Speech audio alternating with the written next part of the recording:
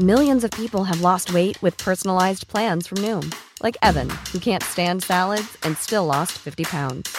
Salads generally for most people are the easy button, right? For me, that wasn't an option. I never really was a salad guy. That's just not who I am. But Noom worked for me. Get your personalized plan today at Noom.com. Real Noom user compensated to provide their story. In 4 weeks, the typical Noom user can expect to lose 1 to 2 pounds per week. Individual results may vary. Planning for your next trip? Elevate your travel style with Quince. Quince has all the jet-setting essentials you'll want for your next getaway, like European linen, premium luggage options, buttery soft Italian leather bags, and so much more. And is all priced at 50 to 80% less than similar brands. Plus, Quince only works with factories that use safe and ethical manufacturing practices.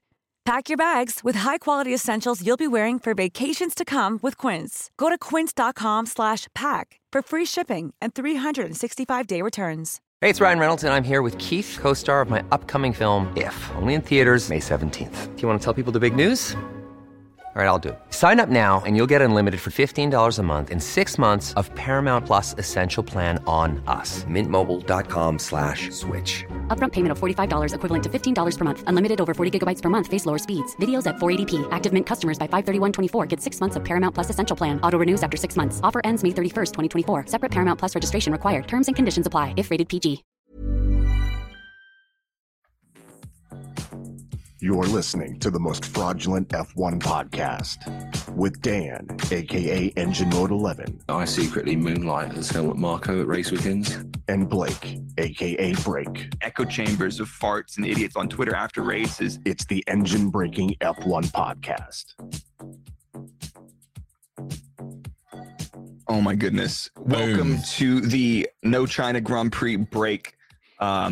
This is take 3 of the podcast now after loads of technical difficulties. You can see if you're watching this on video, we've got a guest today. We'll get to him in a second. But my name is Blake, a.k.a. Break, and I am joined by Engine Mode 11, a.k.a. Dan, my internet husband and fraudulent co-host of this terrible podcast. Probably the least wheel knowledge Formula 1 podcast on the internet. And we are joined today by Jake, a.k.a. JP1 Design.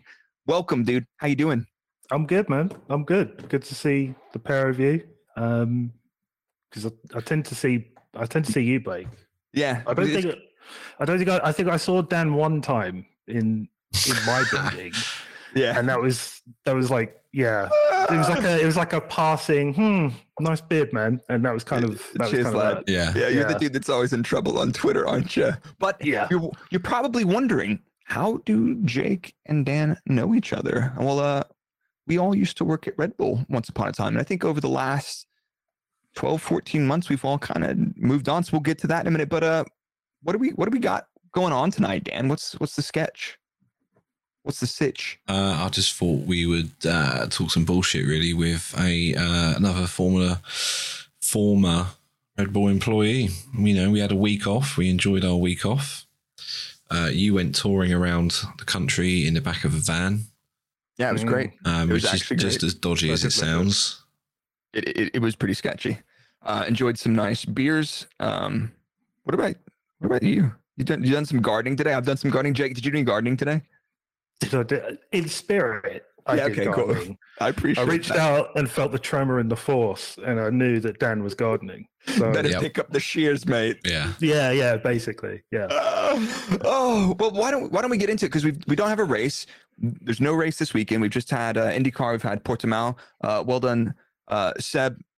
My boy Boemi's just got that dub. Jake Dennis is out in the Nordschleife doing some laps. He just posted a picture and it was said, Houston, we have a problem. Like, mate, it's Houston, you goober. But this BMW was literally 3 wheels in the air with the right rear wheel barely touching on the Nordschleife. I was like, God, that gets me excited. So that's happening. We got IndyCar, Portimao, some Nordschleife, some GT Legends, and we've got another weekend off before we get back to well done Baku. Yeah, we're supposed to be racing in China today, weren't we? Yeah, I missed that track, honestly. I like it was like I've been to that event like 5 times. It was fun, but the track's awesome. The track is super cool. Like the grandstands are completely empty half the time, and down around the hairpin at the end of the track. It's just like they bannered it up with advertising because there's nobody there. But that circuit is actually badass. We've had some spectacular races there. It's the time zone difference. That's why. Yeah, God forbid Australia. I have to change my schedule to accommodate another race. That's not how it works. All right, well, it's gone, and it might come back next year. But anyway, why don't we get into it? Let's talk about you a little bit. And what interesting, your username JP1 Design. Your name's Jake, but why'd you go with that username? You're getting death threats. Oh God, yeah, so many death threats. Fight promoters were coming in and sort of saying, "Hey, do you want to get the bag?" And I was like, trying to punch up. Yeah. I was having like 12-year-olds sort of piping up because there was, all these YouTube celebrity boxing matches. Do you want to get involved? And I was like, well, I've only got like 1,000 like subscribers. Like if I kind of hit the big time. Yeah, no, I mean, if you don't know, now you're going to know. JP is short for Jacques de Paul, also known as Jake Paul in English and not, pig French.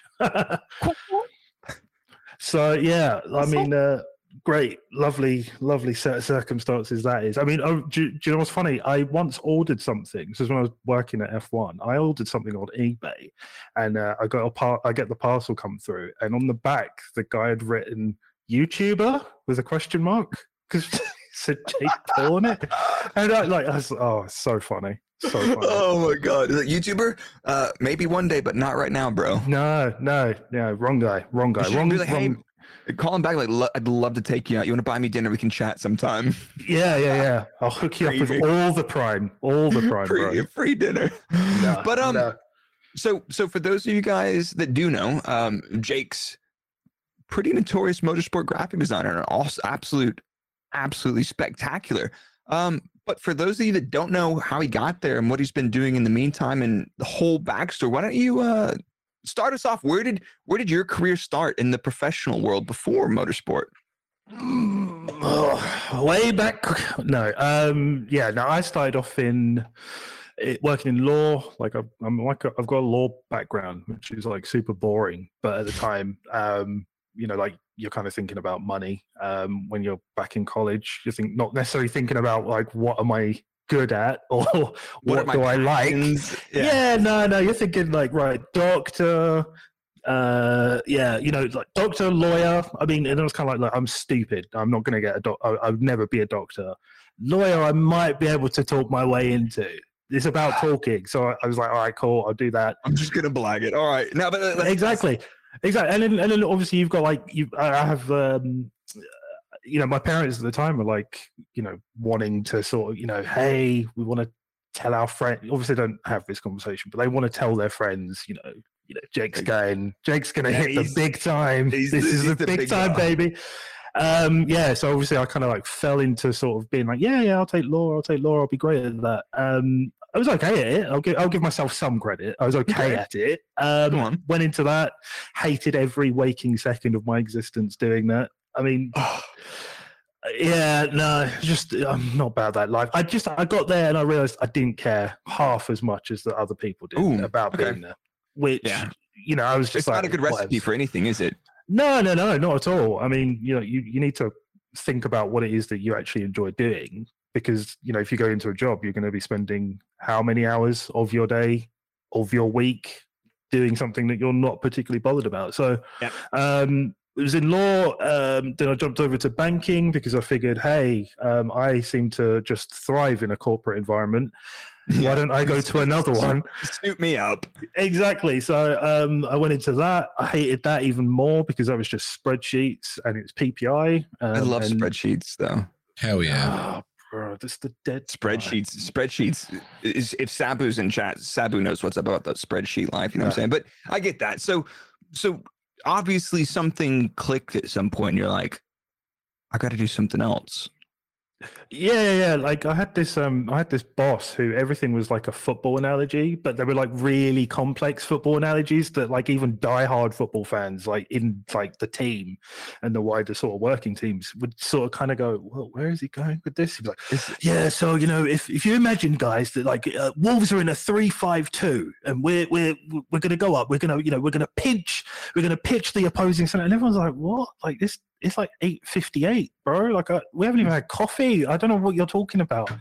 Don't come at me with that shit. Yeah, it was this, it's stuff like that. I was just kind of like, I don't care. Like this is not what like is giving me vibes. And if I'm honest as well, like the mental health hit it sort of took on me at the time as well, because everything's targets, which is you should be a content creator, dude. It would be great, bro. Yeah, like it's a good idea. It's totally a good idea. You should totally do that.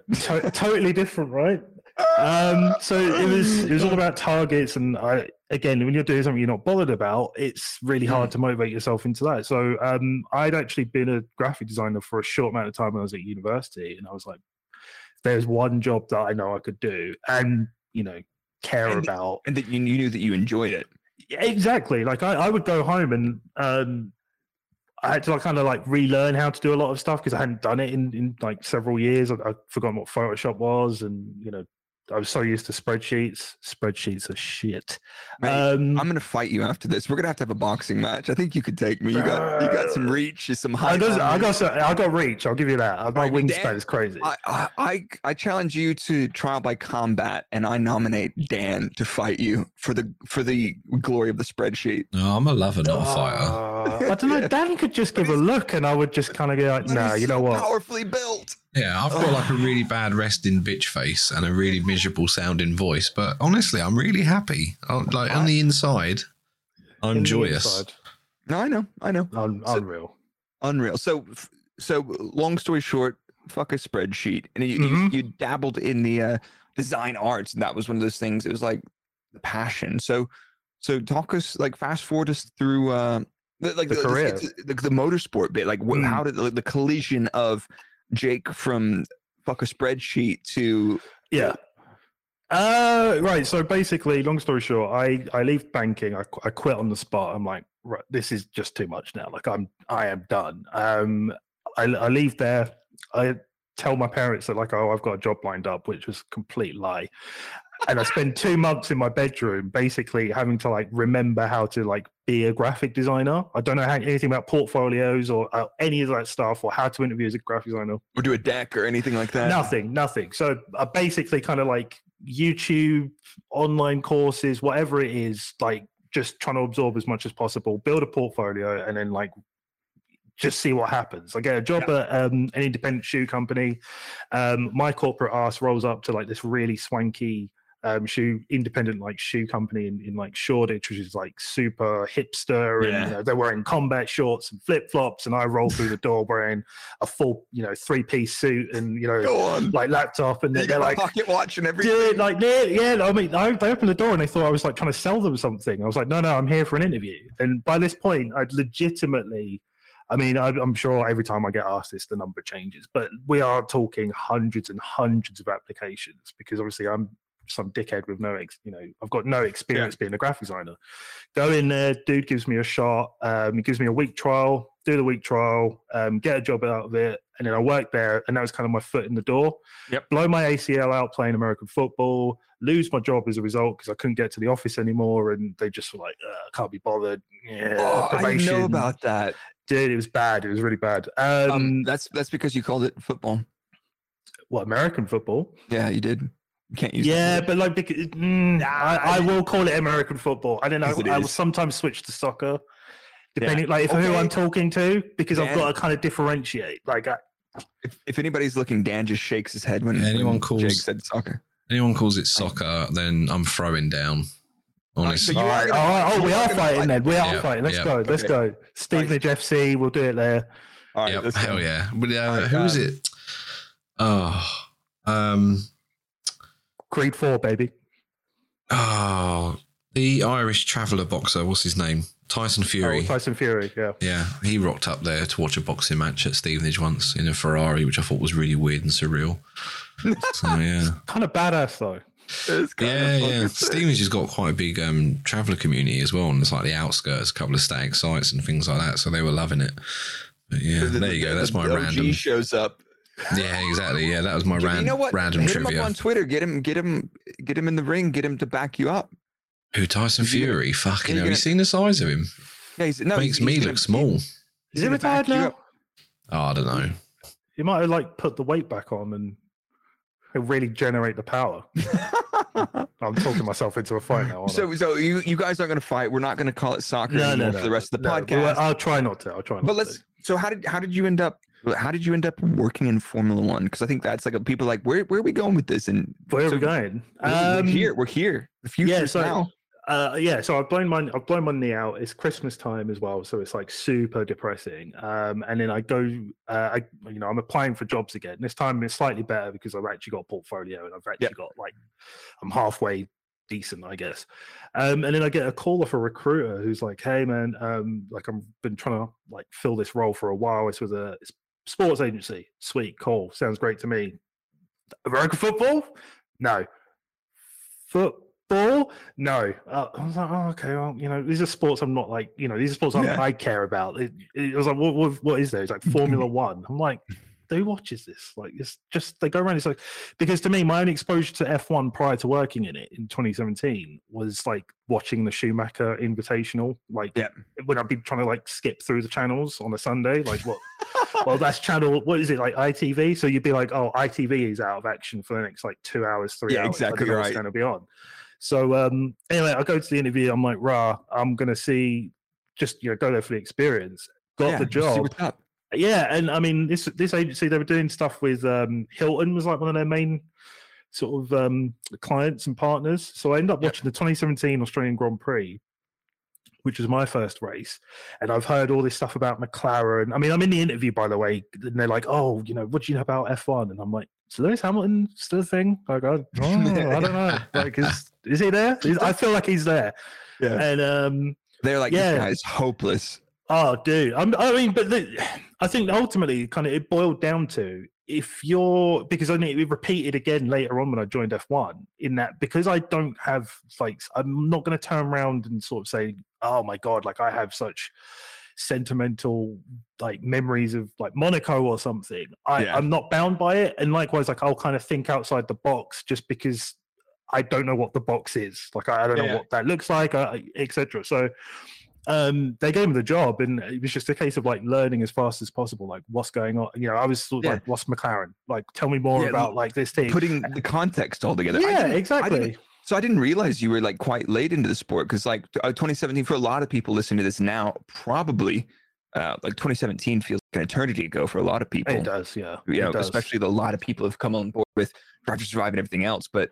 Dude, do you know how mad I was when I got context and found out 2016 up until 2021 was the greatest year for the longest time? Obviously Lewis versus Nico. Yeah. And I'm like, I missed what? You missed that? This wasn't on the news. I don't how did, so it is what it is. I end up watching that back, but yeah, it was just a case of learning as much as possible about, F1, the industry, sport, how does that all kind of work? And luckily for me, the guys I was working with, shout out to Ryan and Derek, who definitely aren't watching this because they're boomers, but they gave me a crash course in what it is to be a professional graphic designer, a graphic designer in sport, and then I've kind of carried that on. So fast forward, went from the agency, had a sabbatical from sport because I needed to buy a house and I needed a pay rise. I wasn't getting any agency. Came back to sport, worked for Formula One over COVID, then went to the infamous Oracle Red Bull Racing, and never heard of them. Washed, and now find myself at Silverstone Circuits. That is fucking wacky, man. So it's just it's been everything. So you've gone outside of graphic design, graphic design for an agency, graphic design for Formula One, for a team, and now for another circuit or another part of the industry. You can't. Yeah.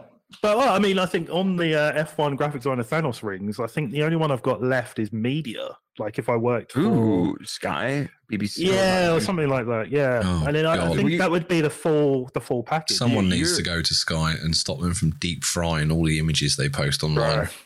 Please, saturation. People 11. Tag me in those sometimes, and act like I did it. And I'm like, why would I don't own graphic design in Formula One. Yeah, but you're the face of it now. But seriously, to get that saturation knob and fucking break it. Seriously, guys. But so now you're working for Silverstone. You've left Red Bull Racing, but we're gonna go back and talk about a lot of the Red Bull Racing stories. And I think you, Dan, and I all have we dabble in these sometimes. But I think we might dig into some of the shithousery. Nothing terrible, but just the fun stuff, the highs, the lows, and it's not all champagne and BJs like everybody thinks. And we're gonna explain it from 3 points of view. But what's up with? I keep seeing this shit of Jesus with the Beretta knocking on the door, calling you Judas. Now that you've gone from doing some of the most brilliant posters of the Red Bull gang and stuff, and they saw you doing some Lewis Hamilton throwbacks, highlighting some of these iconic things, and they're brilliant. And they're like, you can't do that, man. You're Red Bull. It's like, what is that? It's a Red Bull for life. If I was going to quote, for my '90s wrestlers fans out there, NWO. Yeah, I don't really know, because I'm kind of like, where were you in 2020 and 2021 when I was doing this before? Like, I worked at F1, so like I couldn't. I wanted to sort of sit there and be like, oh, cool, I'm going to do another Lewis post because I love Lewis, but I couldn't. F1, they can't just favorite a driver, so you have to kind of be impartial and be like, okay, we're going to do a graphic about Checo, we're going to do a graphic about George. And I come to Red Bull, and I mean, me moving from F1 to Red Bull was a bit of a kind of eyebrow raising thing anyway when I announced it, because I was known as kind of the Lewis graphics guy. I did all these graphics over the time of 2020, I think it was, when he was breaking all these records, tied Schumacher and everything else, for me to then go to Red Bull, and now I can't do any of that because obviously I don't work, I work for a team. It'd be a bit weird if the Red Bull dude was doing just Merc graphics or something. Jake's out of hours stuff. He's like, oh, Sir Lewis, let me just do this new collage. He's got the special burner laptop that Dr. Marco can't find. Do you know what? I thought about making a burner account a couple of times and just like posting graphics under it. It's like a pseudonym or like it's like a pen name, and no one would know it was me apart from the fact it would look identical to anything I'd make. One PJ? Yeah. Oh my God. So we'll get back into because I know there's probably a lot of people are always asking us, how do you get a job in F1? Dan's done a video on it. I've done a video on it. We need to come back. We'll put a pin in that and come back to it because I think that's some super interesting stuff. And we'll talk about some of the highs and lows of Red Bull. But we've got some news, and why don't we talk through it real quick? So one of the most interesting things that's been circulating the other day from a very, very reputable news site, probably one of the copy pasta merchants. Did you guys heard this? The leaked clip, or not leaked clip, or it's a BBC interview of a Mercedes engineer talking about the development of the cars. It actually was just Sam Bird, who was their reserve driver at the time. I'm not sure if he was their simulator driver at the time, but the year... I think he was. I saw someone saying he was. Yeah. But usually, if you're a reserve driver for a team, you've been driving their simulator, and Mercedes usually keep a pretty busy stable of sim drivers. But the clip basically was this Sam talking about the FIA are going to Mercedes are going to FIA saying, like, here's the stuff. And like, this is before the 2014, the hybrid power units came in, 3-4 years in advance. And they're going to the FIA, and FIA are like, hey, how should we do this? And they're like, oh, yeah, you should definitely do it like this. And that will help us, we can optimize our engine for it. And these people are freaking out. Like now they're freaking out in reflection of this. Like, you can't do that. It's so corrupt. It's like the FIA doesn't have the technical resources to do that stuff. Like, they need to lean on teams to do simulations and work. And does this work, or does that work? And people are like, this is shambles. This is cheating. It's like, get a fucking grip. Did anybody else have a different take from that? Because that's all I could see is like somebody was trying to spin this like it was some horrible conspiracy bound for the fraud files, which we'll get to later. But it was literally Formula One engineer. Complete non-issue, wasn't it, really? I mean, I think we've spoken about it on Twitter that all the teams took part in the hybrid regulations and the formation of them. Yeah. I don't know. Like you say, I think it was just someone trying to make a name for themselves, really. And it was taken from like a Radio 5 live interview as well. So it's not like some sort of secret hidden conversation, but it's like this has been everywhere. And if you put it in context of that, it's actually nothing. And it's interesting to think about that though. But now I think the FI do have more groups that are able to do simulations and stuff. But at the same time, they still have to lean on teams. The technical working groups are comprised of all the team's technical people that are in those meetings saying like, here's what we want on the regulations. Here's what we don't want on the regulations. And it goes to votes. So it's like, that's just how race car work. It's not the big evil Mercedes double standard cheat codes. This is just, but yeah, this is no Sam Bird slander, just in case you're wondering. But like that's, you know, and if he was a simulator driver, and it was him, if he was their simulator driver at the time, he would have been privy to a lot of those conversations about what they're doing with the information. You know, he's probably doing 8-hour shifts in the simulator cockpit, just like, meh. Of course, like you're gonna be like, what am I doing this for? He's like, shut up and drive. You know nothing. Like, how does it feel? Okay, next. Yeah. So that was pretty interesting. There was but I feel like there's nothing else to that really, is there?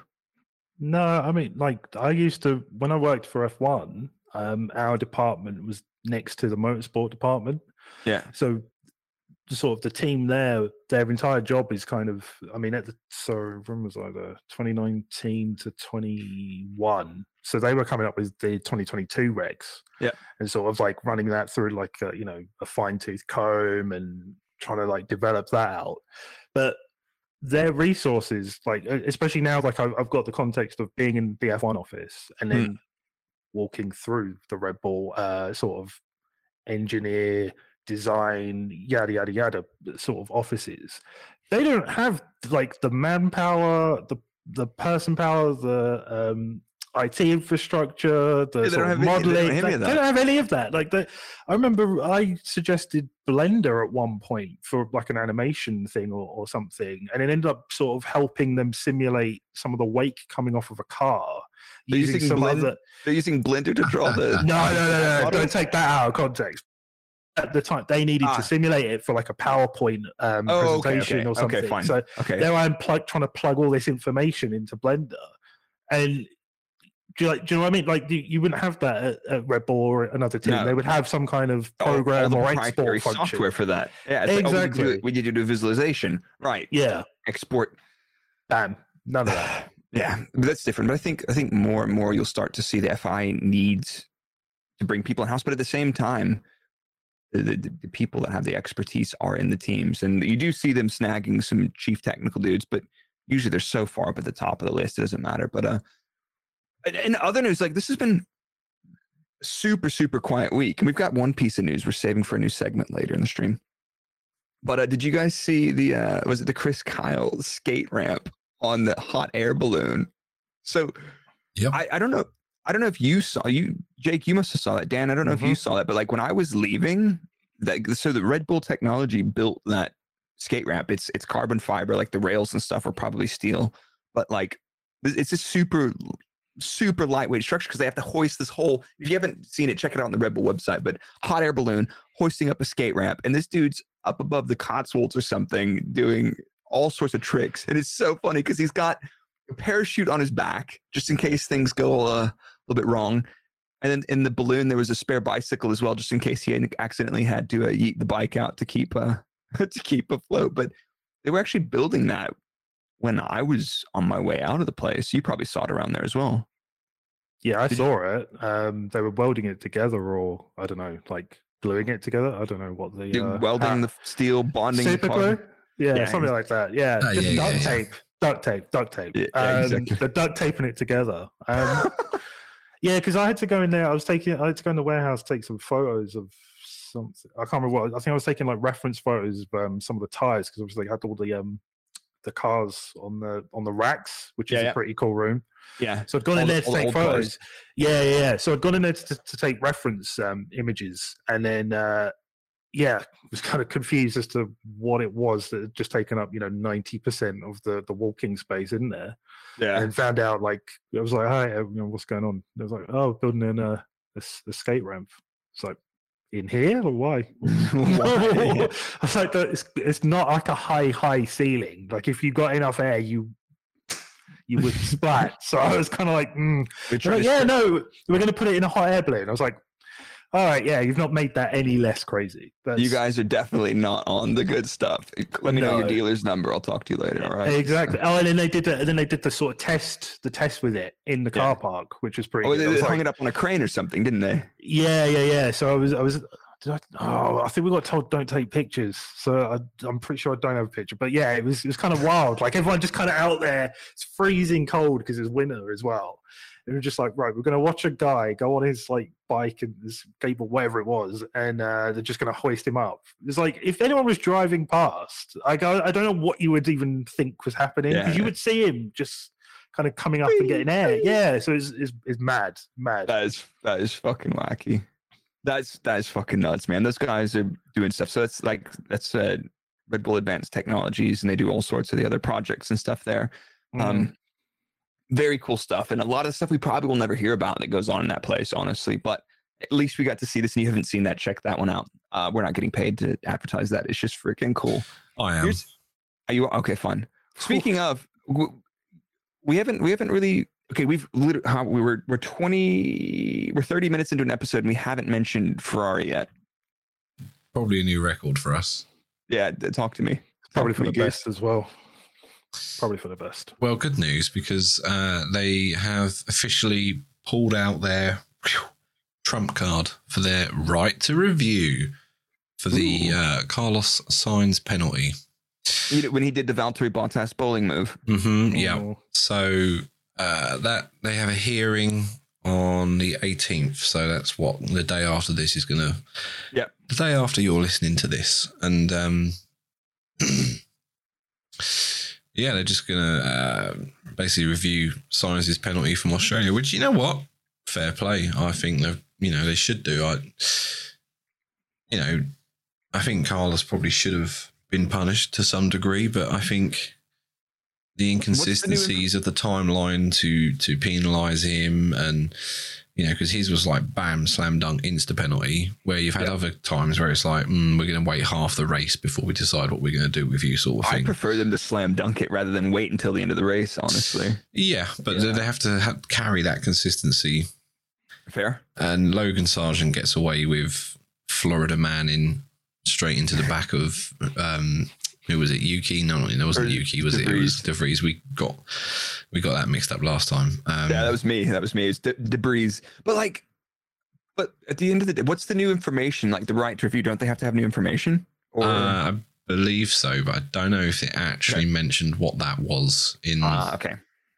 Well, we need to know. We're doing a podcast, and we're definitely going to influence this and like help them make the right decision. So we need to know this stuff. I know. Yeah, sadly, they So what they're going to end up doing is they're going to review it and decide, you know what, 10-second penalty for you, and Logan Sargent's getting a 5-second penalty on top of being retired, which does nothing for him. So, yeah, great.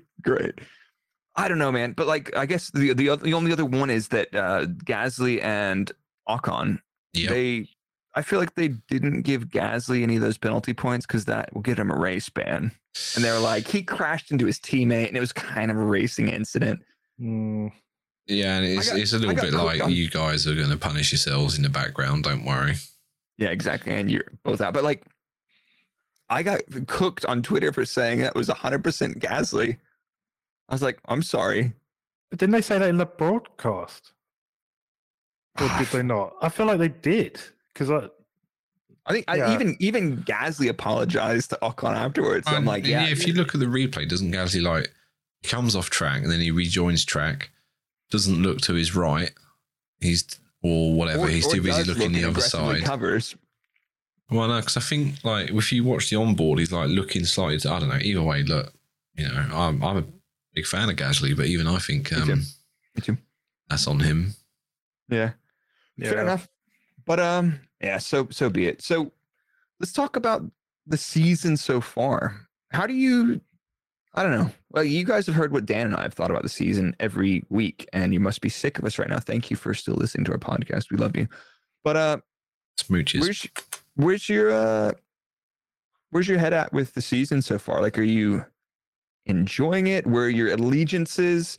Who do you get excited for when they do well? Who do you because you don't work for Red Bull anymore. Oh, in fact. Oh, you got the hat. Hold on, he's swapping hat. There we go. Oh my God! You said that's. God! I've got to give it to you. Let me just do that. Oh, okay. Okay, now we're audio listeners. He has just whipped out a Mercedes hat, not just any Mercedes hat. Yeah, the fluoro. Yeah, but because it kind of ticks several boxes. It's Silverstone. I work for Silverstone. Yeah, it's Lewis Hamilton. On brand. Lewis Hamilton, and yeah, that's kind of it, really. All right. Well, now that Jake's pulled out the Mercedes cap, this podcast is over because Dan and I are way too biased. Dan in his Japan special edition white top. Me wearing. How do you wear that? Like, honest to God, that thing, the Puma polyester count is insane, man. What we put those on in the office, and within 3 seconds, the sweat down every sweat gland. Yes, because you lot in marketing always have something to fear and to hide, so you're always sweating. So yeah, true. We're quite cowardly. Exactly. Exactly. Because then when we put the you know that day that's kind of not talked about if you're not a Red Bull fan, when that thing happened. In that year, in that time, those ones the greatest race of all time, Abu Dhabi 2021.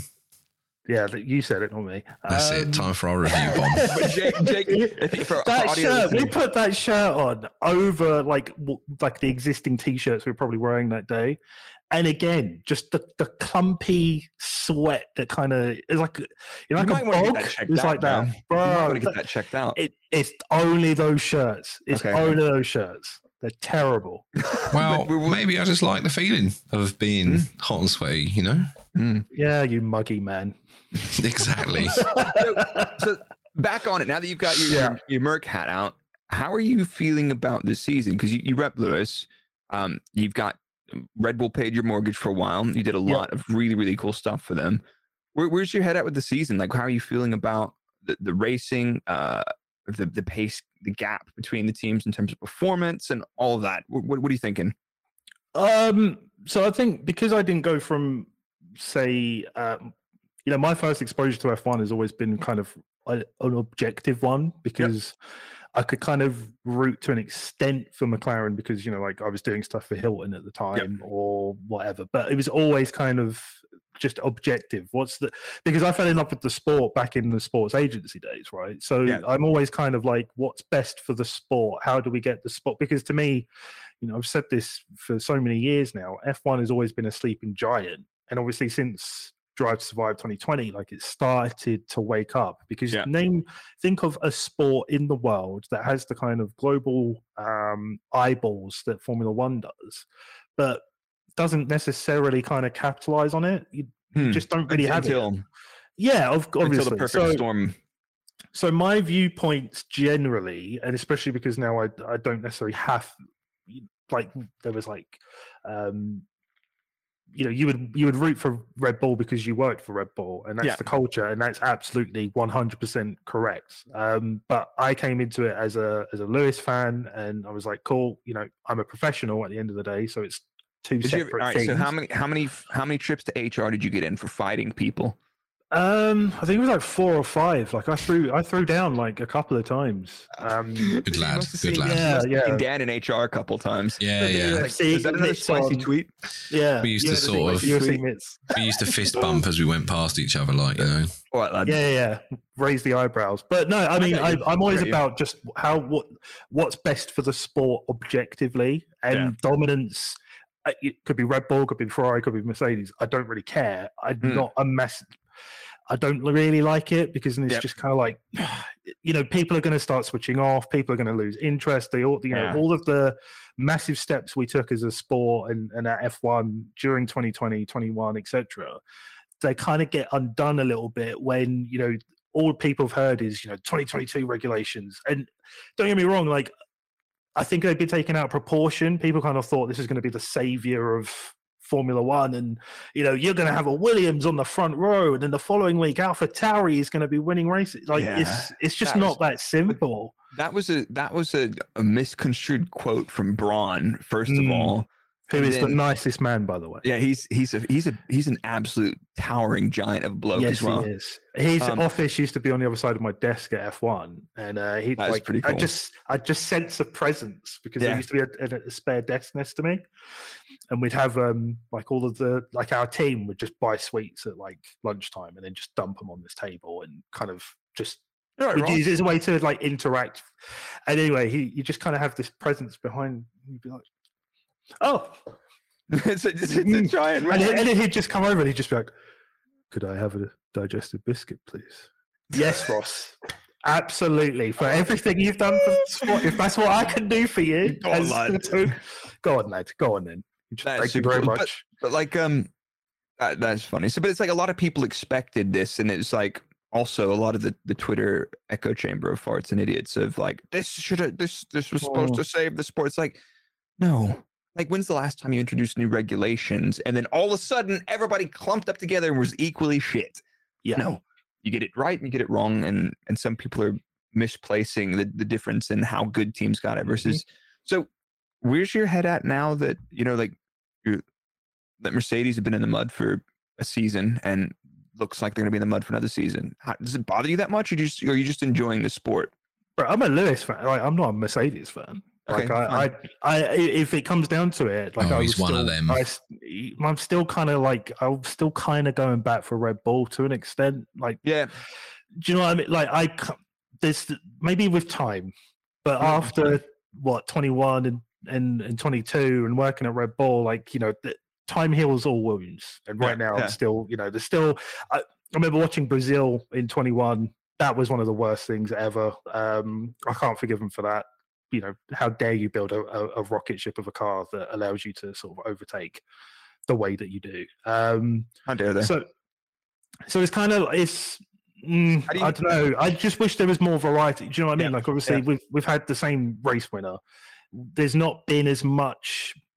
I don't know. Just the entertainment value hasn't necessarily been there. Like, I'm not going to sit here and tell you like, oh right, you know, I've been so hooked on everything else. It's kind of like, okay, I can't necessarily I'm not paying as much attention to, you know, what's going on at the front. Actually, my focus has gone down into the midfield and what's kind of happening there, what's going on at the back of the pack, which, don't get me wrong, it's a nice change of pace, but everything, you know, it all boils down to a championship and who are the leaders and what's kind of going on there. So I just want it to kind of tick all the boxes rather than just a couple of them.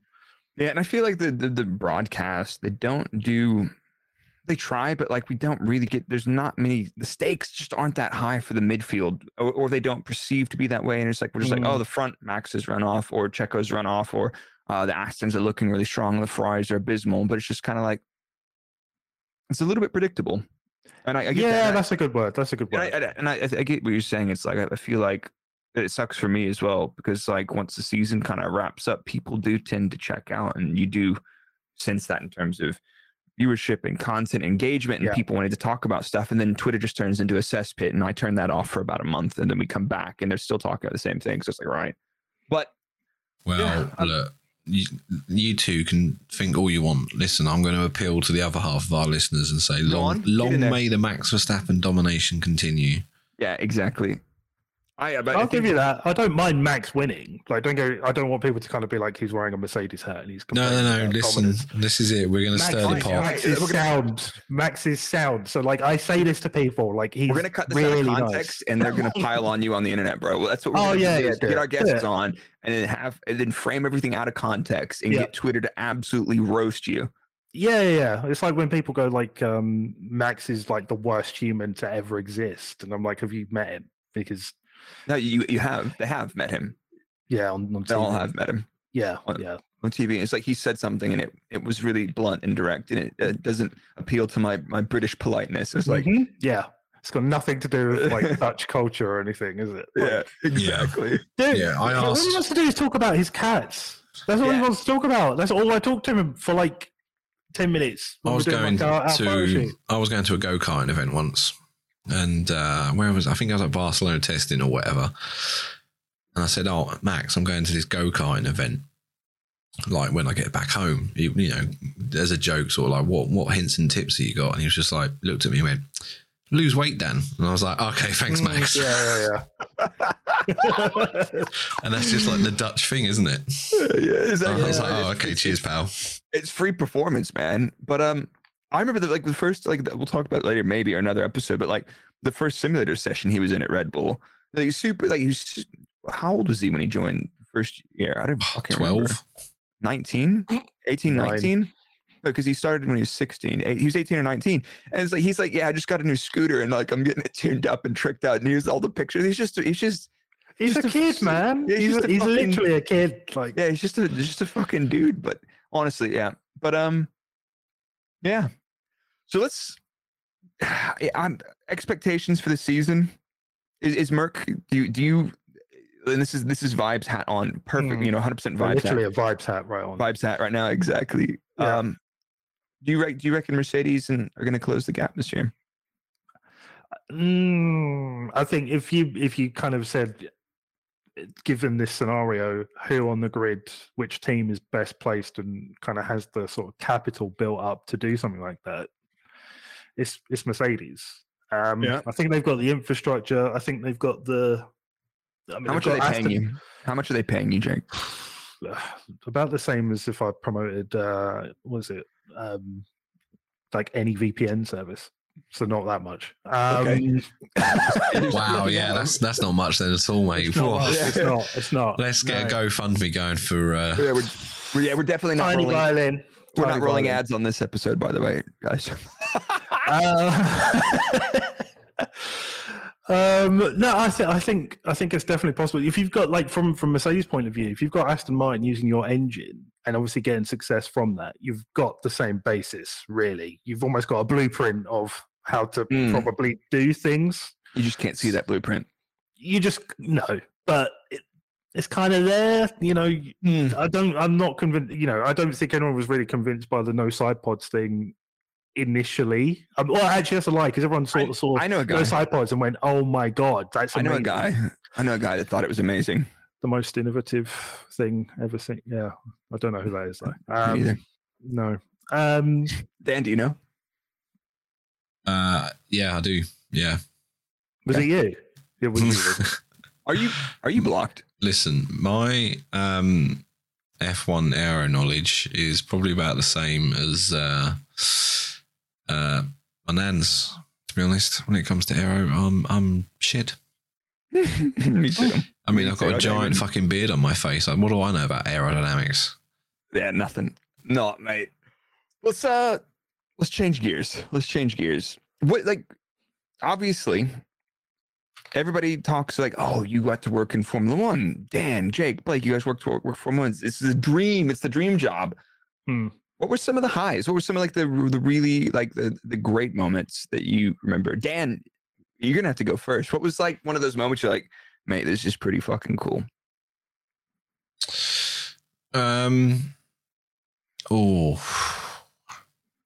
Round about the summer of 2021, I think, where I thought we could win this.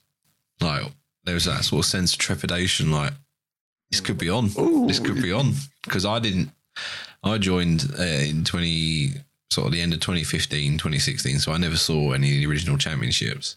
No. So it would have been my first championship. And I was like, this could be on. This is exciting. Yeah. So yeah, I think that was probably the highest point for me, was it? I think, yeah, probably. I reckon so that was when I was probably the happiest.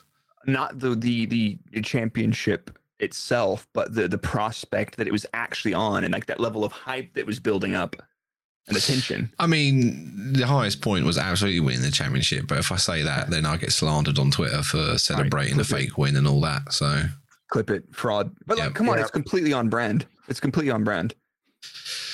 Yeah, well, at least someone from Stevenage got to hold the championship trophy in 2021. Do you reckon Crofty held it as well? I don't think he did. Quickly. Yeah. Jake, if you're on audio, if you're on the audio, Jake's just taking his hat off. He's gone back to the socks because it's got no relevance to what we're talking about. Yeah, cool. Exactly. Cool. There we go. Back to the socks hat. Many of us have those stubborn pounds that seem impossible to lose, no matter how good we eat or how hard we work out. My solution is PlushCare.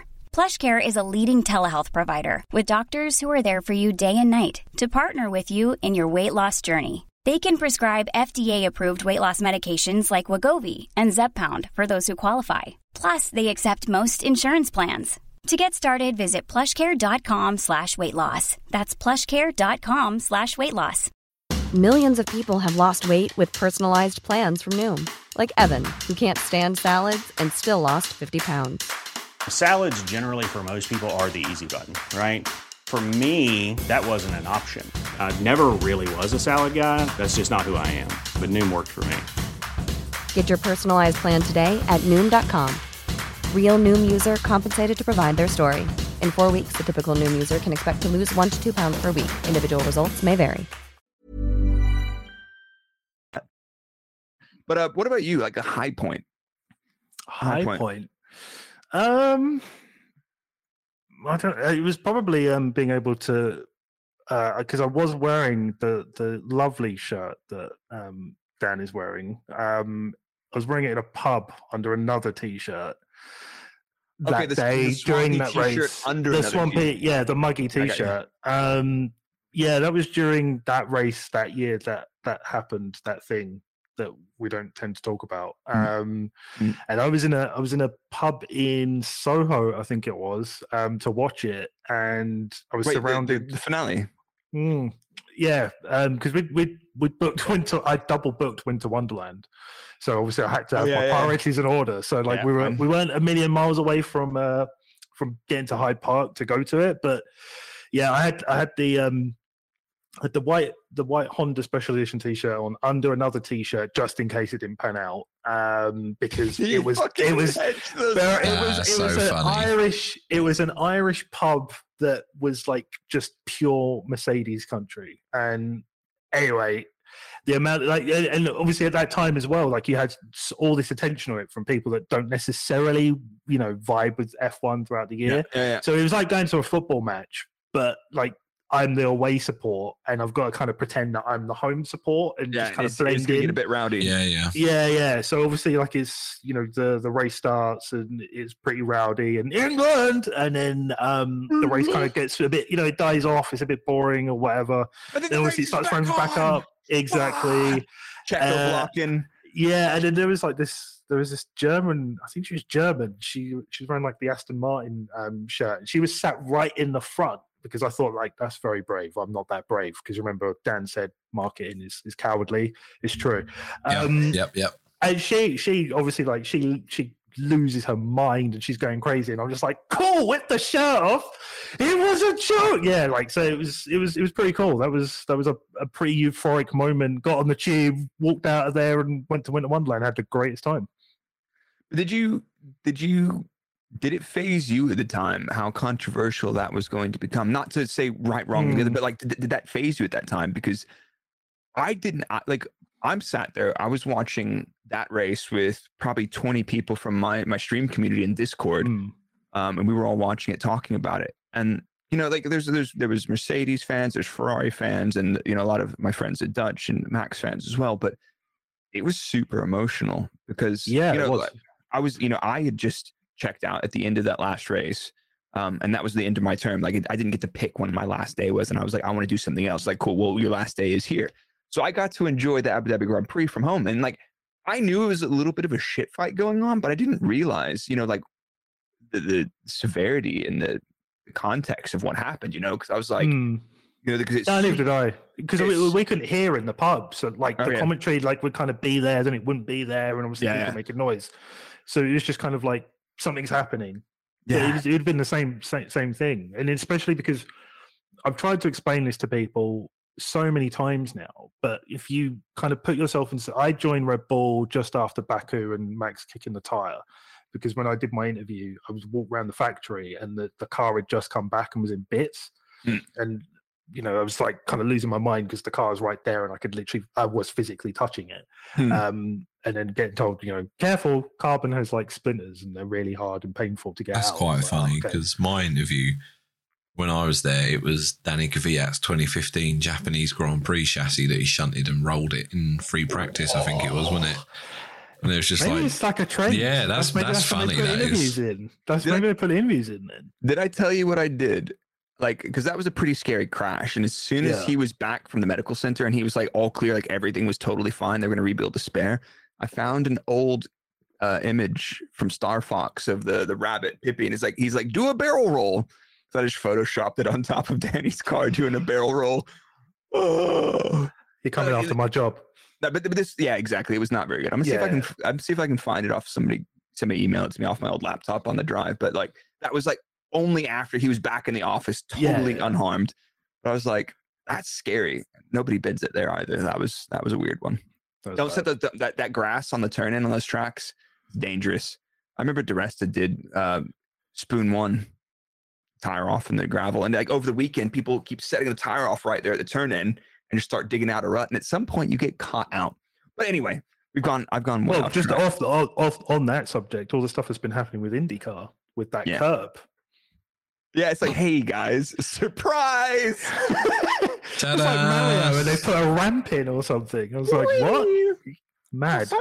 What was I saying? So I was saying, the vibes, man. Like, so I've been there, and I think collectively, obviously I've got no personal buy-in to Red Bull at that point necessarily. Like Red Bull was actually my team prior to that anyway, but it wasn't. I'm the new guy. Yeah, and so to kind of see how people were reacting to how that season was going, just because there's a shot, and like that was getting more and more and more, and then Silverstone happened and everything else, and you get sucked into that. That's the culture of the team, and you would know. Yeah, I like until last year though, I avoided Twitter. Like when I was at the track and everything was going on, and like I didn't use Twitter, and I avoided like so much damage to my brain from not being on Twitter for that while. Now, obviously now F1 Twitter is much, much bigger, but it's like, if anybody's, you wake up and you're not feeling great and you just get out of bed and you check F1 Twitter first thing, don't. Yeah, just don't. Yeah, like real life is, it is one of those things. It's like, did you have a photo of the graphic designer at Mercedes on your desk and you're like, I'm gonna I had it them. tattooed at one point because obviously I would just like, I had it tattooed on my arm so that I could punch it. Yeah, I hate tattoo. Oh my God. Yeah. If anybody on audio, Jake doesn't have any tattoos on. No, I don't have any tattoos. No. Yeah. No. Do you know what was really funny was that actually that year, like I became like very good friends with one of the Mercedes graphic designers, and it was just kind of comical. And you guys like, wow, this is a shit fight. So the amount of times where people would be like, oh, they must hate each other between the two. It's not that deep, bro. Like, no, it's not. It's a job. It's work. Like, it's not that deep. Like, I've got to be able to kind of differentiate between the two. Yeah, exactly. And I feel like that's one of the things, like being inside the industry, and then you see the reactions of people on the internet. It's like, like you're talking on behalf of me, and that's not my opinion. Like, so who the fuck hurt you? Seriously. It's one of those things that we're not going to solve that issue right now. We're not going to fix any of that. But so we've got the highs out of the way, and like winning a world championship is awesome. The emotions and the context of that at that time wasn't clear that was going to be such a controversial thing. It was just like, oh, it's a little bit of a weird thing, but like, no, it was. But the party afterwards, though. Ooh, that day in the office afterwards. I missed that. Mate, that was the best day of work. Yeah, HR had already locked my access out by then. Oh, bro! Like I was sitting there. I remember getting there and kind of going like, I'm getting paid to literally sit there and celebrate. Like we had Queen, we are the champions playing like max volume, and then we had like the legal team kind of like rushing around, looking quite distressed, and no one cared. So you guys sorted out. That's for you. Yeah. And like one of the guys had come straight from Abu Dhabi, straight after the race, and he was still covered in the Red Bull that they'd been spraying. Which was pretty gnarly. Like, it was pretty gnarly. Yeah, it's pretty. It's like, mate, go take a shower. We got in the gym here, dude. It was bad. It was really bad. That was a great day at work. I missed that one. But like at the same time, I'm not really into day drinking, so forget that. But what about? All right, let's skip forward a little bit. What about? Like people are always saying it's like, oh, it's so great. Well, what about some of the the monotonous, the not so glamorous. Like, can I just give you a low? Forget monotonous. Just one of the all-time lows. I need to get it off my chest because I can see a weight on your shoulders visibly. If you can see the pain in my eyes. Yeah, the pain. Anyway, so the infamous canteen, right? I think it must have been coming up to the Austin Grand Prix because they would do the special. Obviously themed to the race, right? So that week is Austin. So the menu is like pulled pork. It's like sliders. We're eating like kings out here. And one of the sort of accessories to the main dish was like barbecue, like baked beans, it's a staple, right? There we go. Hell yeah. It's a staple. Now, I've had barbecue baked. I don't like normal baked beans, but barbecue baked beans, I can vibe with that when they're done properly, and I've had them properly. So I'm like, amazing. This is going to be the creme de la creme on top of all this other stuff. Go there, and they at the end of the sort of canteen queue is the baked beans, and it's in this big red pot. It's this massive pot of beans. It's help yourself. And I'm like, I'm going to destroy these beans. No, go over. Are these beans going to destroy you, Jake? No, I'm built different, bro. Okay. So anyway, go up to the beans, getting ready to go, and I'm like, what's like sticking out? I'm like, that's cinnamon. And I was like, that's an interesting choice for baked beans, but but it kind of makes sense, whatever. Cinnamon, the molasses. Anyway, so I'm like, right, cool, whatever. But there's like these two massive sticks of cinnamon in it. So I'm like, it's a big pot. It makes sense. It's going to offset. Anyway, sit down. And I've been hyped for like all of this food. Sit down, eat the burger. I'm like, this is lovely. Get to the baked beans. And it was like eating a dessert. Like, it was like eating a Cinnabon.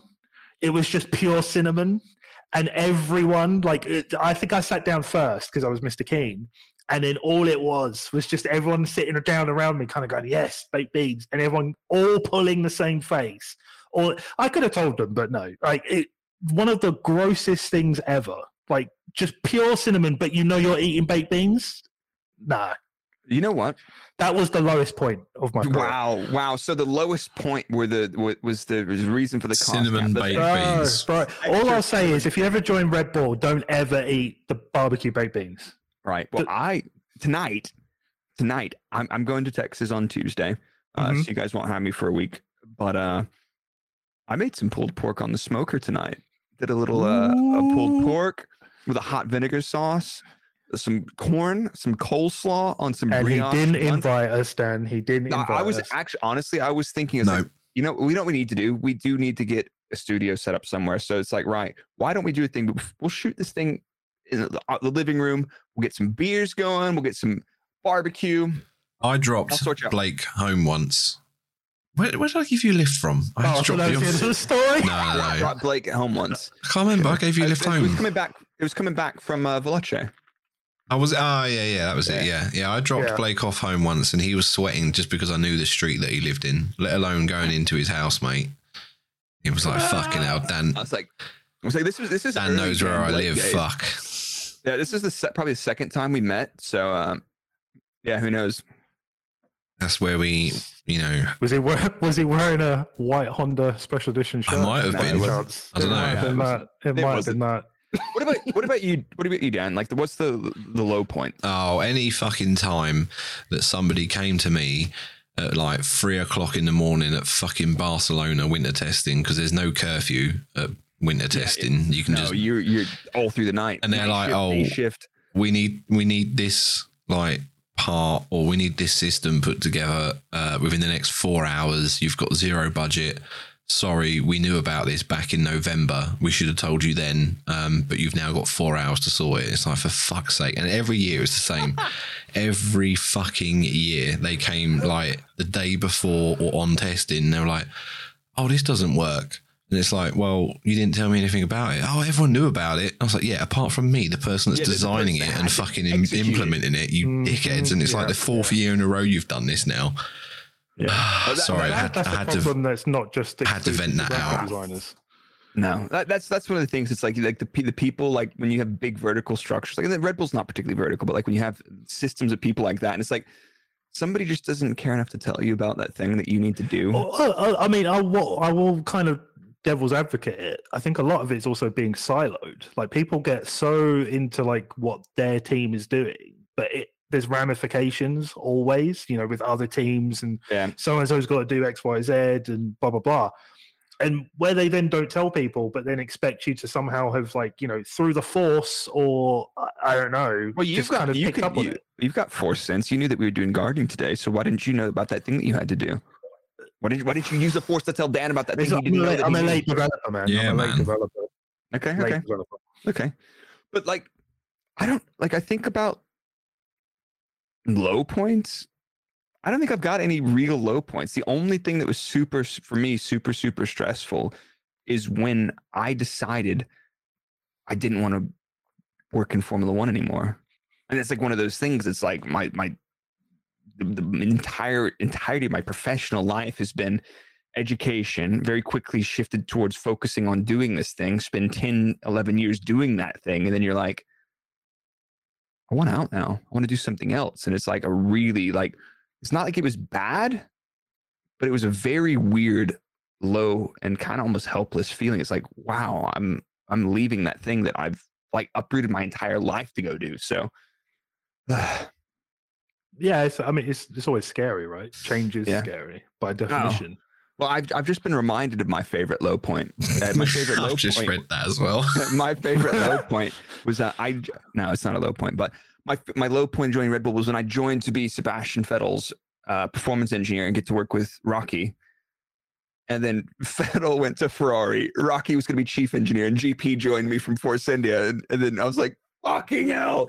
But to be fair, that was great. I actually had, I loved working with GP. And if I could go back and work as a performance engineer, I don't want to be a race engineer. I call that the babysitter with a clipboard. But if I could go back and be a performance engineer, I'd love to work with GP again because it's just fucking easy. And it was fun. And we got along really well. Working with Kvyat was awesome. Like Danny was a great laugh. Like even to the point of like, hey, it's Christmas time. Do you want to come out to Oxford and we'll all go out for drinks and stuff? And it was me and GP and Michael and our Renault guy. We just had a laugh. It was great times, man. And it's like everything got a little bit more serious after that, and you didn't really have time to do that. But that was good times. And yeah, we'll have to get Danny on sometime. I'm sure Danny would come join us. That would be sick. That would be sick, actually. Nasty Danny, DK. But we got the lows. But like, what about just the realities? I guess never mind the lows, but the realities of work. It's like every job sounds super cool, but every job has a slog and a grind, and there's stuff that's not particularly glamorous. That's your job. Like we always hype up the great shit.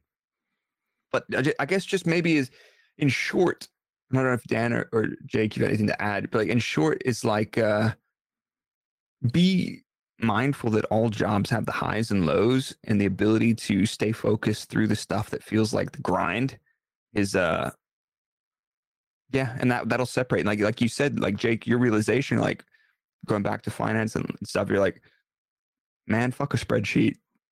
I'm not about that life. No. Anything to add to that?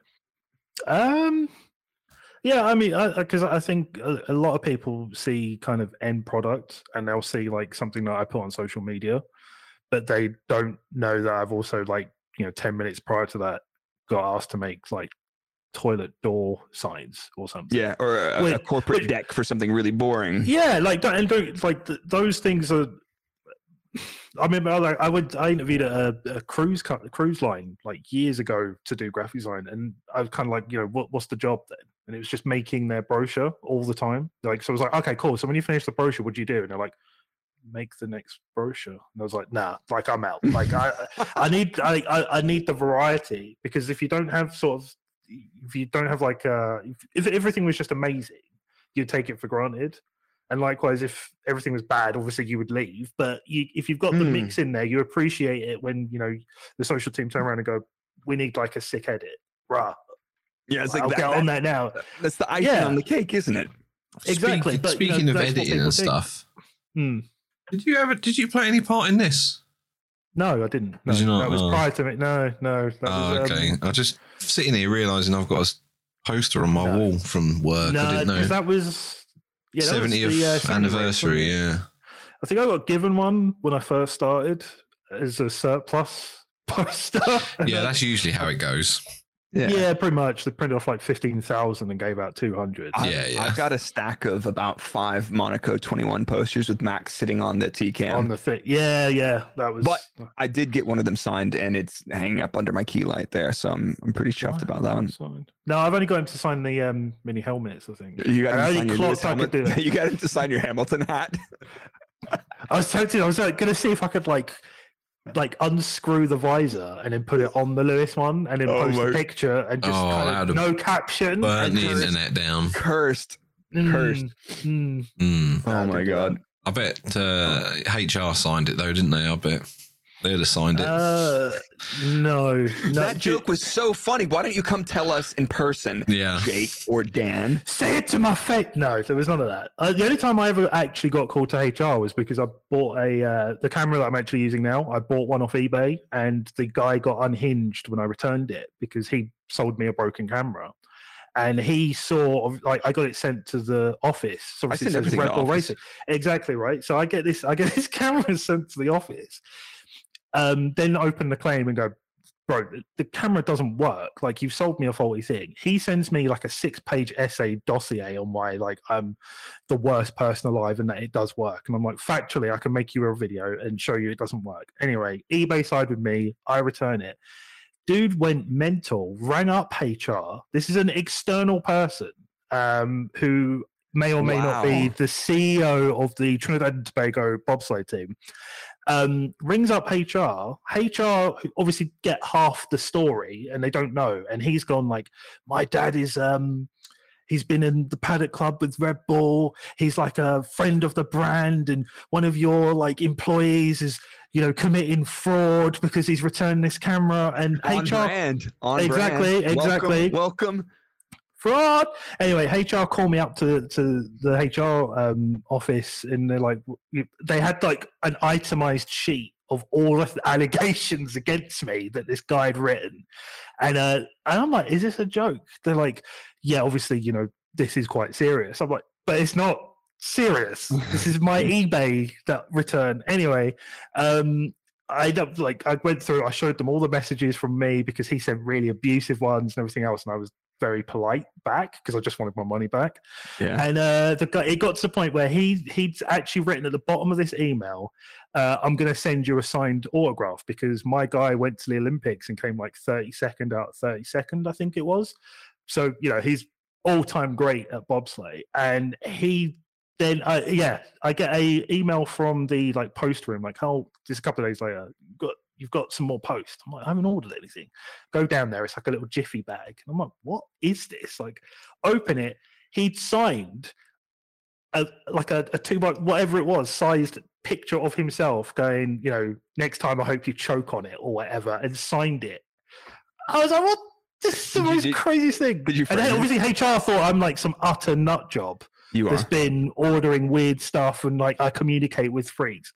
Anyway, I put that up as a nice little display on my desk, and obviously I'll have people come over and go like, "Oh, Jake, I didn't know you like bobsleigh." I'm like, read it. This dude's a. I watched Cool Runnings, bro. Did you still have it? No, I think I put it in the bin on my last day. Actually, I remember seeing it on your desk as I walked past, and then because I've read the story about it or whatever on Twitter, and I was just like, fucking. Yeah, the joys of working in Formula One. Lunatic. That might have been like the highest high for me at Red Bull, actually. Yeah. That's pretty sick, actually. Yeah. That's fucking dope. That was the most bizarre interaction I've had with a human being, aside from being called Judas by Jesus with a beretta on Twitter. You're dead. Yeah. You're dead, you traitors. Wild. Well, considering Twitter's usually a cesspit of shit, we do have a couple of pretty interesting questions. Dan, you want to help us out with the what do we got? What do we get from Twitter today? There's a couple good ones in there. Yeah. So Disdain AK asks, how quick did it take to do delivery each year, considering its minor changes for Red Bull? Control C, Control V, pretty good. Yeah, pretty much. No, yeah. I didn't have anything to do with that. But like realistically, like a lot of the delivery stuff is not. It's somebody. How much interaction did you guys have with Paint Shop? I walked past it. Yeah, I saw the booths downstairs at the bottom, but like those guys, I don't want to talk about it too much, but like pretty much the paint shop and stuff went into it. And like, look at the Red Bull design. It's not like it's a sponsor. It is the brand, and that image is the brand. So people are like, oh, it's the same livery again. It's like, it's the same company. Nothing's changed. Who is complaining? Like, because even McLaren, what was it, yesterday, the day before, kind of showed all of their various other cars, in all the other series that they're doing. And one of them, they've even captioned it as like, this is the most iconic livery of all. Like, name like the most iconic livery of all time. And they've replicated the MP4, the Senna years, the Prost years. They've put that on another car, and there's the brand recognition. Like, people look at that and they know exactly where that's come from and what it's talking about. Yeah, and that's the point. It's the exact same premise. Like, why would you change this? And you know what it is, and people are like, it's the same thing. It's like, no kidding. It doesn't benefit them to change it. Like, yeah, exactly. No, I just want to shout out the paint shop as well for successfully managing to spoil the Aston Martin title sponsorship by leaving the rear wing end plate outside the booth fully painted with Aston Martin written on it, and we were like, oh, okay, that deal's gone through then, has it? Okay. Yeah, but that's one of those things, like, you hear stuff. Here's how you find out stuff at Red Bull on Autosport, or you see something branded up outside of the paint shop. And obviously, you don't tell anybody, you don't go online. And Dan, you didn't tweet anything out before it happened, did you? No, my Twitter wasn't about. Yeah, no, my Twitter wasn't about spoiling things. Mine was about starting fights with fans of different teams and getting in trouble for it. Exactly. Okay, fair enough. We're gonna have to go into some of the best HR moments with Dan for an episode, I think. Maybe that's a recurring thing, surely. Yeah, I think we'll have to. But what that could be my book. What's next? What do we got next from Twitter for Jake? Is there a ton of Well Built asks, is there a ton of focus grouping for stuff, or does corporate let you have freedom over design? Yeah. Did we already answer that kind of? Yeah, I mean, people don't like, so obviously Red Bull Racing is owned by Red Bull GmbH, isn't it? I don't know which way around that is yet. So there's 4 letters in it. Yeah, and it begins with G, and I can never remember which way around the others are. It depends entirely on what the thing is, I would say. Like, if we, let's say that we were going to like change a livery or something, then that's going to have to go up to sort of Austria, and then the Austrians are going to have to then decide whether or not they're happy with it and if it complies and yada yada yada. It just depends. Like, they're not going to come to me, like my toilet door signs. They don't care, but something where it's substantial, whether it's like making another sweaty Puma t-shirt, if it's thank you, anything outward facing or stuff like that, then obviously then it's going to be a case of get them involved, and they're going to have to sort of approve it or say no. And a lot of the time, as in most places, it's a no. That's not specific to Red Bull. That's they just quite anal about things. Yeah, and it just depends on like what the thing is. Like because you could get really like obscure things that people get really, really picky about. Like, I don't know, the color of the sun and balls. But there's Pantones for that. Like it is this color, this color. Exactly, and there should be like brand guidelines, being picky about it. Yeah, and again, that's what I think a lot of people kind of don't realize. Like, you do have, it's like going bowling, and you've got the sort of little barriers up to stop you from going into like the gutter, like no gutter balls. Like, it's just to kind of keep you in line, but there are rules. Like, you can't just start like throwing that bowling ball into other lanes. Like, someone's going to punch you, someone's going to spark you out. So like, within reason, you've got to be able to justify why you're making that change. Yeah, I remember. I think it was Dietrich that got quite the ump with back when it was the Infinity sponsorship, because the Infinity purple was taking too much up at the side pod. I remember that. Yeah, that's the type of stuff you would hear about, and it would like, or we would come up with like, say, like a Miami special edition shirt. Like, what color is it? Well, we're going to make the whole thing pink. I don't know, because now it's no.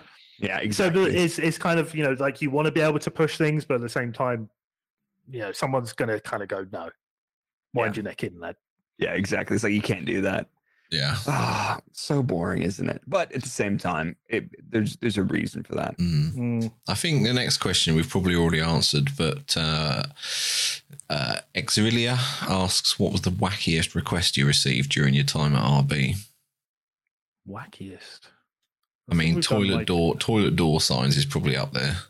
That's not wacky though. That's kind of like, pretty boring, dull. Yeah, like it's bread and butter work. That's the type of stuff. It'd be like photoshopping people onto other people. Yeah, I've had that a lot. Yeah.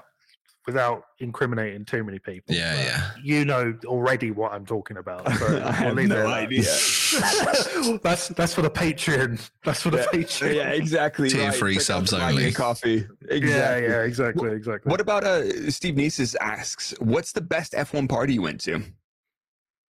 Probably the summer one when I saw you.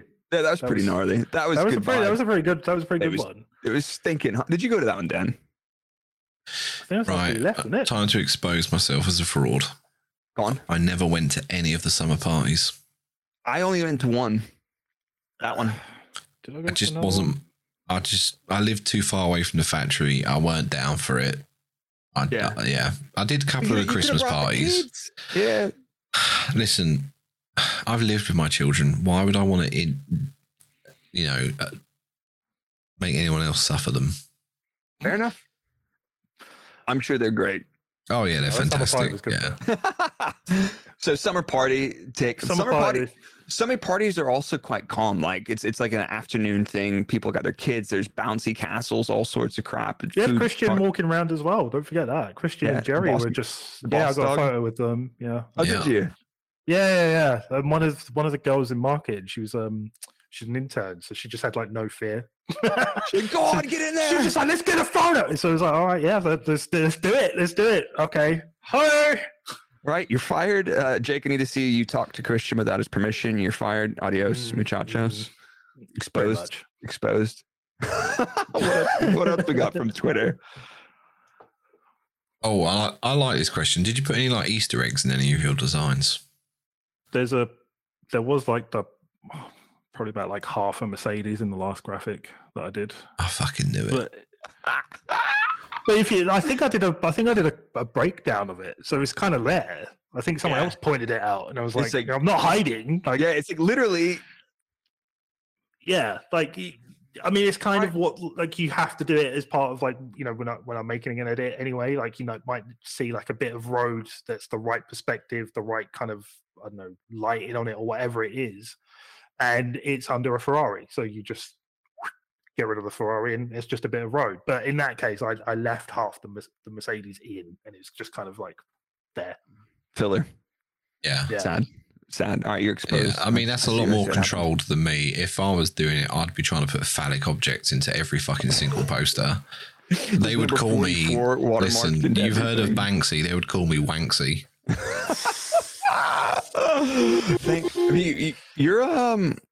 Dan's Photoshop's not half bad sometimes, though. Yeah, I think sometimes they're considering I do it from my phone when I'm like sometimes holding a child, Yeah, multi-talented. Yeah. It's like children are screaming in the background. Not now. Daddy's got to make a meme. That's not true. Before anyone reports me to social services, exactly. Okay. No, make them do it instead. What about we got last one. Nobody went too far off. Nobody went too far off on these questions. I looked through them. There was one stupid one. I disregarded it, but most of them were pretty sane and good questions. Laura Leslie F1 asks, "How was the canteen food?" And this is kind of a bit of a piss take. I see you, Laura. But how was it? I don't get the barbecue beans. Yeah, the cinnamon beans. Man. Yeah. Don't get the barbecue beans. Don't get the. What else was there? The problem I did find with the food was like visually it looked great. Yeah. But I think taste wise it just like it was a bit. You know what? Like there's a lot of salt. You weren't there for the old canteen, man. That was a game. The new canteen was a game changer. Oh man, the old canteen. But the old canteen was like, I don't know, a couple of my offices bolted together, and you had 500 people going in and out of that place, and now they've Was that where you got the tea from? Because I heard all the sort of tales of market and having to go across the road? No, so the old canteen, building one. The old canteen is where the IT infrastructure office was. Oh, okay. You know, it was like that big long corridor sort of office. Yeah. That was split. Oh, if you guys see the Powertrains canteen, your heads would just. Is it like so much better? Is it? Dude, there's sofas in there. Oh my god! All right, man. Enough of that. We used to go over there. Like we switched it up. So we would just before I left, we would go over to Powertrains to go for food. Although don't ever get the battered sausage, which you can take that as a euphemism if you want. Don't take the battered sausage. The battered sausage was like it would taste amazing, but then you'd die afterwards. Would rip everything out on the way out. Yeah, bit of weight loss. It's atrocious. You go into the toilet 2 hours later, everything, all of the cubicles have been all locked. Yeah. And the toilets, the cubicles were shit. All you had to do was so much as sneeze next to a toilet and you'd block it. Yeah, or the door would open. Yeah, exactly. Right, we're gonna get way too deep. Yeah, and sorry. But that's usually my job. Dan's meatball trauma is coming up next. Last week, Dan was ill and almost missed the podcast because he had some dodgy corner off-license meatballs. I bought some corner shop meatballs. Never again. We've we're gonna get you involved in one of our normal segments. Are you here for it, bro? Let's do it. Well, let's just do this one.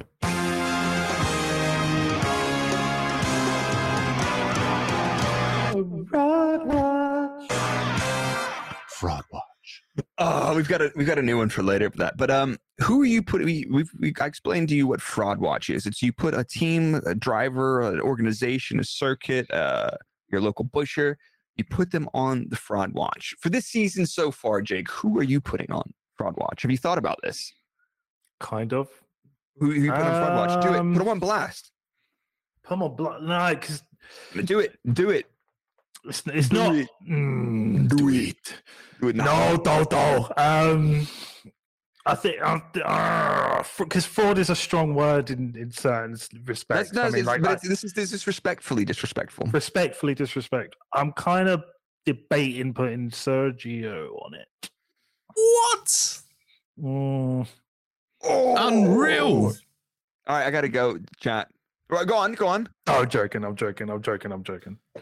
I don't know. I mean, because as you said, like everything. I mean, I might just put the season on Fraud Watch because, as you said, like it's predictable as hell. Like we're not getting much variance from sort of. There's no surprises necessarily. We've not had kind of been like what. I mean, look, let me preface that.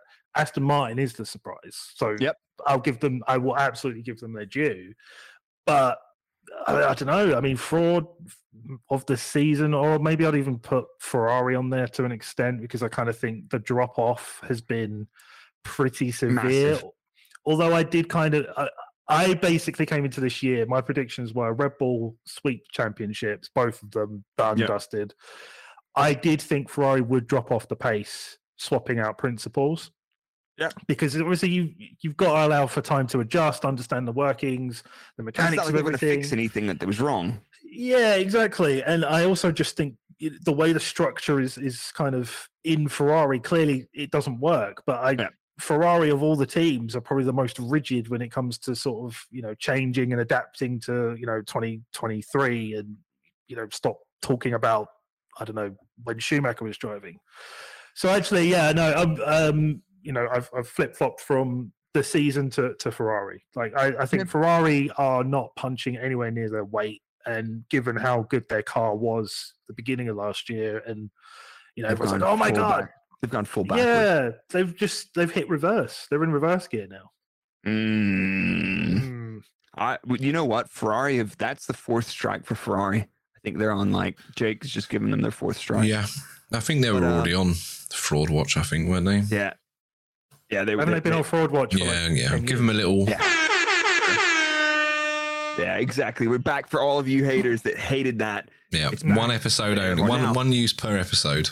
Yeah. I think I was warranted. Yeah. I was warranted. But let's go to the next one then. Oh, you think who's a good boy? I am. I'm a good boy. Who is your engine mode good boy of the season then? I think you have to give it to Aston Martin, don't you? Yeah. Kinda. I think they've just kind of won that on default. Yeah. I mean, the surprise factor on that. Yeah, I mean, but like when I worked at Red Bull, they were almost kind of like the younger brother that was really trying and really wasn't doing anything. It was kind of like they were just a joke, and no one really took them seriously. And fair play, like they kind of come in and it's taken a bit of time, and now they're sort of reaping the benefits from it. I mean, you see it in sport all the time. You know, successful businessman comes in and maybe he buys a football club and absolutely tanks it because just thinks like, if I keep throwing money at it without having the infrastructure, it won't work. But I think they've pulled it off. But it seems like they were doing that in the past, though, because you look at last year, it's like throwing money at it, infrastructure, and doing nothing with it. And then it's like, oh, they've hit hard now. Fuck yeah, man! I'll give him a boy. Why don't we've got a new segment this week, and we kind of teased a little bit, and the guy that's Michael Kist, who's done our all of our sound intros, has done another absolute banger. You guys ready for this one? Yep. You got it, or have I got it? I've got it. Got it. Oh, okay, go on then. F1's wackiest rumors, theories, and conspiracies. On this episode of the Fraud Files. There was quite a that hit me in the soul when he hit Fraud Files. Yeah, he I was like, fucking put his back into that, I tell you. He went off. Go on, Michael. Big yourself up, Michael. Give yourself a little. I've got a question for you, Dan. Fraud Files. Are Ferrari Santander's puppets? Wow. Maybe this is it. This is the new wild conspiracy theory that's currently doing the rounds on the internet. So let me walk you through it, chaps and chapettes. Please do. So Lepo, I'm probably pronouncing this wrong. Lepo Elkan, brother of Ferrari president John Elkan, had like a rant on Twitter, right? And it's now deleted. So in this deleted, I've never deleted a tweet ever. No, never. I fucking. They're cooking me, bro. Listen, some of us stand by our shit tweets, right? And we just ride it out and go down with it. Will we ever see you do like an apology, like YouTube video where it's no, or just like the Notes app tweet? No, where it's like, you know what? I think I've done really one about my actions. I think I did one once maybe. Anyway, and it was justified. So I'll get, we all make mistakes. We do. But what about Mr. Elkan? Sorry, he hasn't made a mistake in his eyes. He's gone full out and said Ferrari needs love, seriousness, and winning team in the pits and outside. It's time to wake up. Enough with politics and games like this. We will never win. So yeah, that was pretty wild. And then someone made a comment about Santander. Oh no, sorry. The picture he posted up with this was with him standing in like Ferrari's version of the Hall of Fame. Oh yeah. So it's got in all the red suit. Yeah. So all the cars in the background, and he's highlighted every single Santander logo on all of the cars in the background. It's just like, why has he highlighted the Santander logo on all the cars? So someone asked him and he went, Santander for me, terrible bank. And then that was it. This was enough, right? This was enough. And then someone replied to him saying, the truth is that in the eyes of us fans, the presidency is absent. I have never read a press release, a letter or something from the president or other delegates. Ferrari need passionate people like you and many other people like you. And he just replied, I know, unfortunately. So this is him like talking about his own fucking brother, who's the president of Ferrari. And so this kicked off. Is he putting his brother on blast? Yeah. I was going to say, yeah. I thought that he was like, all right, big brother, let's get this. No, but he's literally. No, he's like, Ferrari's leadership is absent. You know, what the fuck are they doing? They're never going to win. It sounds like Michael's story behavior. Yeah, pretty much, yeah. So it's not that far off, is it? Yeah, I don't know if there's bad blood between them or what. Or he's just really passionate about banking. Yeah, maybe. Yeah, he loves them fucking spreadsheets. But what else? It's gone. But this has fueled the idea, right? The idea that was already been floating about like years ago that Santander apparently were exerting major influence behind the scenes back in 2009 to get Kimi out of Ferrari and Alonso in. And now the insinuation is that they're messing around with Ferrari again in the background for Sainz's benefit. So hence why they're on the downward spiral. But like, is that in like all the? I don't know. Has Leclerc like been unlucky, or what are they presumed to be meddling with? Like, what's the? There is actually quite a well researched article and well sourced, which is the first for us. Like fucking referencing it. I haven't had the chance to read it all though, because that's how in depth it is. Which goes through the Kimi, like his last year at Ferrari and Alonso years and things like that. So forgive me, I can't really talk about it because I haven't read it all yet. But it is actually, like I say, it's well researched, well sourced. So I'll give them credit for that. Maybe I'll stick it in the show notes, and for homework, people can go read it and send some book reports in for the fraud files and let me know what they think. But that'll be good. Yeah, that seems to be the hot topic at the moment. That's weird. That is weird. But like, would it surprise you? What, Ferrari getting pushed around by a sponsor? I think it would. Yeah. Ferrari don't. They seem to me. The perception I get is they would be the pushers, not the pushies. Mm-hmm. That makes sense. It's like, can you guys do better or no more money? Yeah, like simple. Like I don't. How can like Ferrari in and of itself has so much momentum and energy and history. We'll just get another fucking sponsor. Screw you guys. Is kind of the mentality. Go back to their car launch. All the other teams are gassing up. Oh, our new sponsor, this and that. And Ferrari, like, nope, we're fucking Ferrari. Here's the new car, and we're gonna drive it on the track today. Boom. No mention of a single sponsor. It's just like that's it. Because I think with Ferrari, they're like, we're the prize. You're not the prize. Yeah, exactly. To like from a commercial point of view, like they don't care. Like I when I was doing stuff for the sports agency, I was doing stuff for Ferrari as well, and they were like.